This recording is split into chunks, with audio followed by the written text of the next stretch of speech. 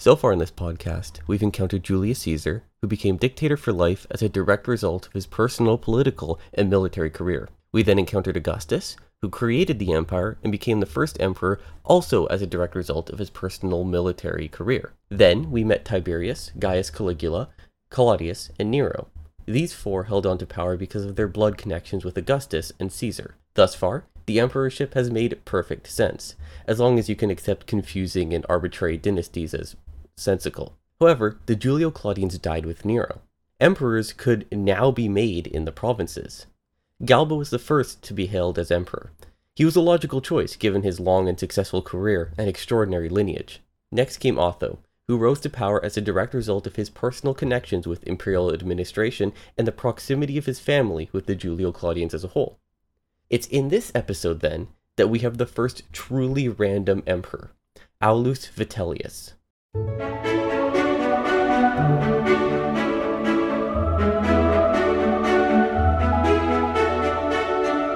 This is the 96 AD podcast, episode 12, Greedy Guts, the Random Emperor. It's unclear how aristocratic the family of Vitellius is, but we do know for sure it isn't nearly as aristocratic as you'd expect from the Emperor of the Romans. The family of Vitellius didn't become a big player in Roman politics until his father, who was thrice consul and one of the primary members of Claudius's administration. The future emperor had such bad omens at the time of his birth that his parents tried their best to keep him out of politics. Supposedly, Vitellius spent his youth in Capri during Tiberius' self-imposed exile. It's quite likely that Vitellius was, and I'm not quite sure how to put this, a sexual subject of Tiberius. The mental result of your parents wanting you to not succeed in life in conjunction with your monarch keeping you in his sex palace are most definitely enormous. So I think we can attribute lots of Vitellius's shortcomings to this supervillain type origin story. From a young age, Vitellius spent most of his time and energy engaged in drinking, partying, gambling, and most importantly, feasting. The impression I get from the ancient sources is that Vitellius was liked by the later Julio-Claudians because he was the type of guy you could have a drink and a laugh with. Gaius Caligula liked his skill in chariot racing, and Claudius liked his gambling skills. Vitellius would hold a couple magistracies in his career thanks to these connections. But he never really held any consequential positions. It seems that the horoscope at his birth stuck with him throughout his life. He wouldn't be allowed important postings because the gods foretold failure in him. The gods were, of course, right, since the first important posting he got led to a violent civil war and his death less than a year later. It's because of the political shortcomings of Vitellius that Galba's appointment of him to Germania Inferior is quite the enigma. I talked in previous episodes about how the appointment was made in particular because he wasn't very good at his job, and so wouldn't be likely to revolt. Vitellius was aristocratic, and had connections everywhere, so nobody would necessarily disagree with the posting. But he also wasn't the type of man you'd want in charge of a hyper-militaristic border province. Though, it could even be more superficial than this. It seems likely that Galba's administrators knew Vitellius personally, and expected high reward for posting him there. This seems like enough motive to convince me, since Galba's advisors would absolutely place their wallet above the well-being of the empire. Whatever the reason though, the result of the appointment was thus: Vitellius was sent to the most dangerous province in the empire. This short biography of Vitellius is why I'm describing him as the first truly random emperor. A case could be made for Otho to be the first random emperor, given that there's no real reason he should have ruled beyond his own ambition. The main difference I see in Otho and Vitellius is that exact ambition. Otho spent the better part of a year specifically trying to get himself into the imperial administration. Many people thought that he would be adopted by Galba. Many people expected him to be the heir to the empire, or at the very least, they wouldn't have been surprised by the choice. Because of this, the revolt was more or less expected, and his rule ended up being respected as well, because he did a fairly good job. He was definitely too young, and he didn't have particularly good lineage, he didn't have the type of legitimacy of a dynasty, but that shouldn't take away from the fact that he continuously put himself at the center of power throughout his life, meaning that while Otho had no particular reason to be a ruler above anyone else, he put in the work to make it seem that way at the very least. Vitellius, on the other hand, spent his time in the amphitheater and the taverns, not caring about important jobs. Vitellius, in truth, was only promoted to emperor because he was the only guy close to the rebelling army, and nothing else. He was the only aristocratic man around for them to choose. Plus, Vitellius would carry on his buddy-buddy attitude when he was appointed to Germania Inferior. He was known to drink and feast with his soldiers, which no doubt made his men like him above any other immediate choice to become emperor. This made him maybe not the logical choice for a revolt, since he had no real redeeming qualities to base the revolt on like Galba had, but he was the favorite of the army, and at this point, that's all that matters. The Romans had gone so far down the civil war rabbit hole that the violent rebellions within the army don't even have to originate from men like Caesar or Vespasian, truly capable generals who used their talents to launch their revolts. In the case of Vitellius, he isn't even a competent or talented general. And we're at a point in history where that doesn't even matter. The Roman army, really for the first time, had appointed a through-and-through figurehead. And for this, Vitellius is the first random emperor in my books. Vitellius' ascension reminds me of nothing but Otho's. And with Otho, we were blessed with a complete 180 turn upon ascension. Otho became hyper-aware of how precarious his rule was, and simply tried his best to keep everything together. As for Vitellius, the matter of him becoming emperor did not change the way in which he lived his life. The immediate aftermath of Vitellius' army's victory over Otho was an unparalleled plunder of Italy, which is obviously entirely unacceptable to most Romans. The soldiers, mostly natives to Italy, knew exactly where to go to get the best loot from the biggest and most poorly guarded estates. The leaders of Vitellius' army were relatively powerless to stop the rampage, but it seems that no attempt was ever made to stop them. In general, I get the sense that Vitellius allowed his troops to plunder to their heart's content on purpose. Nearly immediately after taking control, Vitellius put the Othonian loyalists to death, as we'd expect. His position was quite shaky. Otho had, at the moment of his death, the support of nearly the entire empire. What would worry Vitellius is that he wouldn't be able to gain this much wide-reaching support, and that a new revolt may start not long after he starts his rule. Recall that at this point in history, three main fighting forces in Rome were the Rhine, Danube, and Syrian legions. The Rhine legions, the ones stationed in Germania, were under Vitellius' direct control. The Syrian legions were on the opposite end of the empire, caught up in the war in Judea under Vespasian, so they weren't to be worried about. This leaves the Danube legions in the Balkans, who ultimately held the power in their hands. Their position in the middle of the empire meant that whichever side had their support not only had one of the largest fighting forces in the empire, but would also control the passage between the Eastern and Western Empire through the Balkans. These legions were loyal to Otho, and it was their support that Otho's troops were counting on to win the war for them after their defeat to the Vitellian troops. For Vitellius, though, it should definitely have been his primary concern to secure their loyalty. For one thing, indulging in his troops' excesses may have projected to the Danube legions that Vitellius was a true soldier's emperor. Or maybe it just made them hate him. Vitellius reportedly granted any favor to anyone, and would go even so far as to joke around with his men about the atrocities they're committing, which backs up the idea that he was fine with it or that he encouraged it.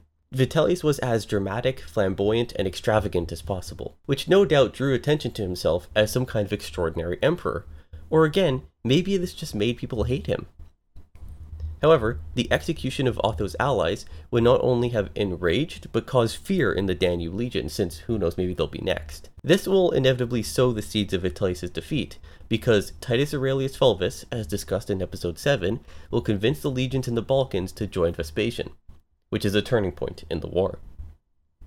Vitellius definitely tried to convince the populace that he was a military man. Ignore the fact that he had next to no military experience and that he was far too unhealthy to do any fighting himself. According to Suetonius, Vitellius marched into Rome, flanked by a fanfare of trumpets, dressed in a commander's cloak with a sword in hand. His soldiers were all in military gear with swords drawn and their banners in the air. It was a show of force, intimidation, and attempting to create a divine military persona for the emperor. His march into Rome would therefore be reminiscent of, for example, Caesar's march on Rome in 49 BC. It's a clear and obvious piece of propaganda, and was likely done in part to scare his enemies away. The idea was to project the military power of Vitellius over everyone, to make them give up on their coups and conspiracies out of fear of him. Vitellius' rebellion ultimately came from the army. That's where he drew his power from, and he hoped that he could get all the Roman legions to his side. So he projected an imperial administration wherein the military was the only thing on the emperor's mind. They were the ones who created him, and he was going to give back. He was attempting to, above all else, establish a type of military dictatorship in a vein that departs from the model of the Augustus princeps. Augustus's original role for the emperor was holding multiple offices at once and pretending that the republic still exists, with a facade of bureaucracy and democracy. But here with Vitellius, we have an emperor deliberately projecting military might before anything else. And so to continue in this military dictatorship type of rule, Vitellius ruled with an iron fist. Executions were ordered left and right. Prominent Romans were executed in the same way that petty criminals and slaves would have been, and the ruling class lived entirely in fear. This sense of fear had last been around in the times of Nero, and so it's fitting that in one of his first acts as emperor while he was in Rome, Vitellius displayed his appreciation for Nero, making a public commemorative offering to the dead emperor. You could certainly say that Vitellius had a specific style of emperorship. His entire administration was putting up a specific kind of facade, whether intentional or not. The military make-believe is one aspect of this, convincing his subjects and his soldiers that he's a true Roman general like the Caesars and Scipios of old, but it goes further than this. It seems to me that Vitellius wanted to be seen as a relatable, human, and fun type of emperor, just as he wanted to be perceived by his friends and soldiers by doing all his partying and feasting. This all may be a result of his upbringing, where his parents didn't want him to succeed in life, so he ended up finding friends by being over-the-top, dramatic, and excessive. Vitellius was a favorite of the people, and was frequently cheered when he appeared at the theaters and at games, which was very frequently. And as mentioned, he was a friend of previous emperors for chariot and gambling skills. He was a favorite of the soldiers because he would converse, play games, and invite them to his extravagant banquets. And Vitellius attempted to naturally bridge his reigns of previous ones by not being bothered by depictions of previous emperors on coins and upholding the wishes and edicts of previous emperors.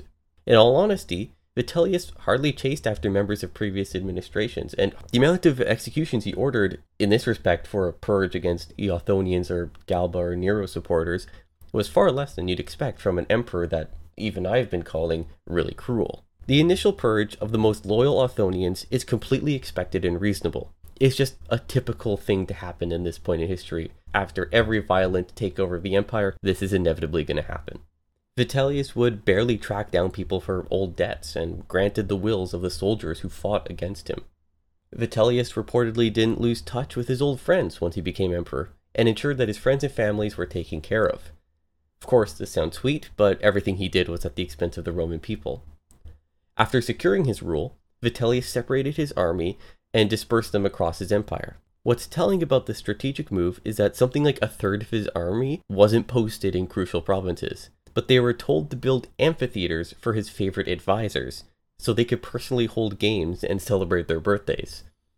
The most positive thing that I can say about this is that it's quite impressive that these amphitheaters appeared to have been completed and used within Vitellius' reign. Eventually, the eastern provinces, including Vespasian and the Syrian legions, would, in a vague manner, pledge some amount of allegiance to Vitellius. Vitellius felt entirely safe as a result of this, and completely let himself go. You can get a sense of how disturbing Vitellius' behavior as emperor was from Tacitus, where the ancient historian writes, in a really informal and relatable manner, "It would almost pass belief, were I to tell you to what a degree the insolence and sloth of Vitellius grew upon him when messengers brought the news that the East had sworn allegiance to him. Both the emperor and the army, as if they had no rival to fear, indulged in cruelty, lust, and rapine." No doubt, if Vitellius truly did spend his teenage years in Capri with Tiberius, he would have learned from the best how to be a distant, cruel, and disinterested emperor. Vitellius indulged in extraordinarily excessive feasts. Up to 5 times a day, he would have the most expensive and exotic foods prepared for him. Of course, Vitellius would more often than not throw up what he's eaten, so that he could eat even more. According to Cassius Dio, for hundreds of years after his reign, Romans would call specific extravagant and exotic dishes Vitellian. We're told that Vitellius would have senators host him for dinner, which is typical for emperors of this time. The banquets that they were expected to hold should be worth the emperor's time, right? And so if you didn't supply thousands and thousands and thousands of dollars worth of food, you would be embarrassed and ostracized. Vitellius would be hosted by sometimes 4 different people each day, getting each meal served to him in the most expensive receptions imaginable. Some men avoided hosting the emperor, which normally would have been a great honor and sign of status, simply out of fear of bankruptcy. Both Dio and Tacitus estimate that over his 7-month reign, Vitellius would have spent the equivalent of hundreds of millions to billions of dollars on his banquets and other excesses. Who knows how true that number is, but it does signify just how exorbitant this man was, and how his individual feasting took a measurable toll on the economy of the largest empire in the world. Multiple sources describe a meal that was made out of various animal tongues and organs that would have cost like $1 million to make. Dio also explains that even Nero's needlessly expensive golden palace was not fancy enough for the emperor, and especially not for the empress. Suetonius gives many specific detailed examples of the executions and murders that Vitellius ordered. It's hard to believe that most of these actually occurred as written, but we can appreciate Suetonius' message that Vitellius ordered lots of executions, he liked watching the executions, and he liked making them really personal. We're at the point in the episode now where I need to tell you that something funny happened. Last episode, I mentioned that we'd next see Lucius Virginius Rufus again in 30 years. Well, you'll be as shocked as I am to hear that he'll be briefly showing up again today. I had no idea that there'd be more to say about Rufus at this time, but he gets mentioned in one incident by Tacitus. Maybe I didn't realize it because he's only referred to as Virginius. In any event, I have to talk about it. Quick recap on Rufus. In early 68 AD, Vindex launched the first revolt against Nero. Rufus was the governor of Germania Superior, and he led an army to squash Vindex's revolt.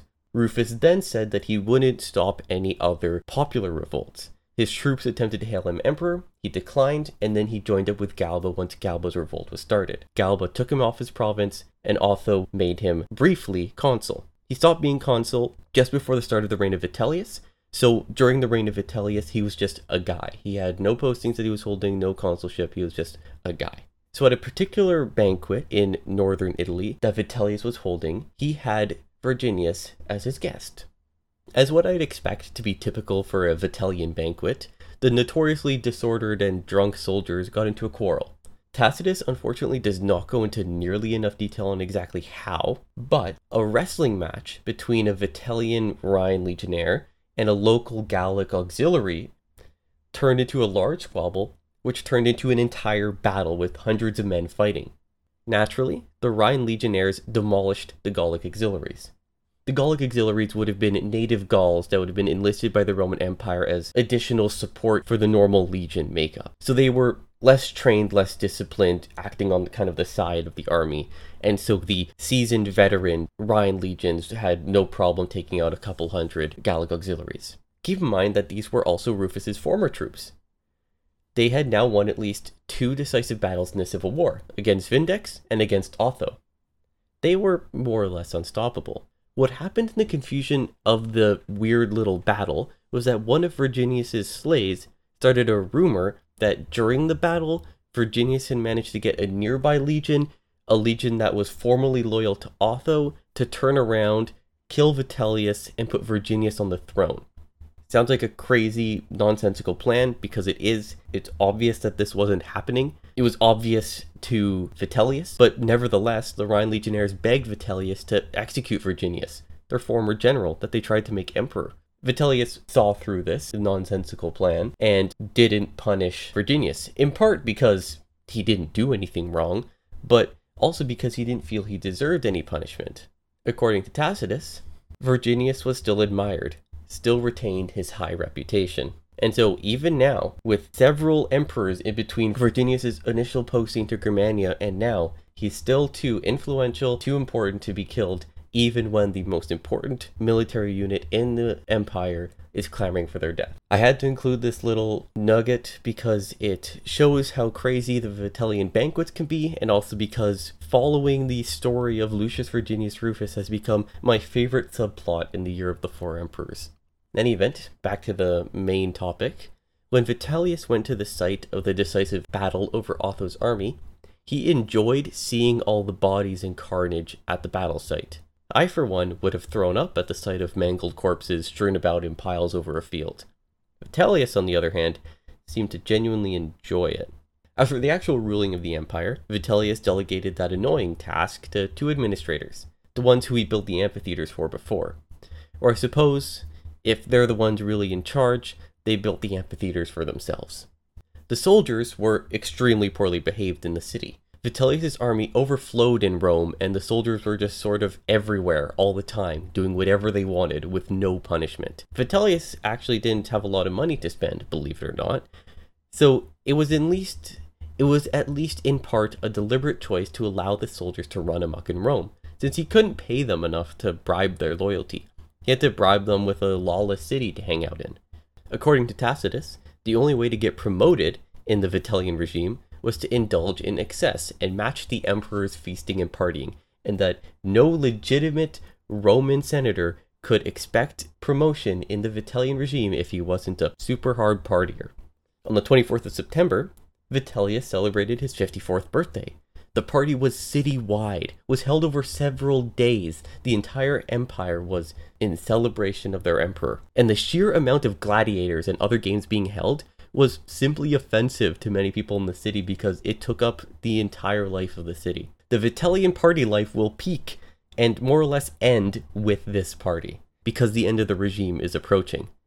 It was all the way back in July when Vespasian and the eastern provinces had declared revolt. So Vitellius has been kind of screwing around for a while. This had been terrible news for him, and it scared Vitellius, but for the time being he had nothing particular to worry about because the Rhine and Danube legions were on his side. Like I said, that's 2/3 of the primary fighting force of the empire. Even with all the support in the world, Vespasian would have a hard time revolting. Eventually, though, the Danube legions would side with Vespasian, and from there, it's all over. That'll be all for this episode. Until next time, if you want to ask me questions or just leave suggestions for the podcast, you can head over to my de facto website, the 96AD subreddit. Just head over to reddit.com/r/96AD. You can find the link in the podcast and episode description. I'll be posting updates about the podcast there, and I'll respond to anybody who posts there or messages me. Next episode, I'll tackle Vespasian's rise and methodical start to his rebellion, and we'll see the event that would shape the tone of Domitian's life. I'll see you then.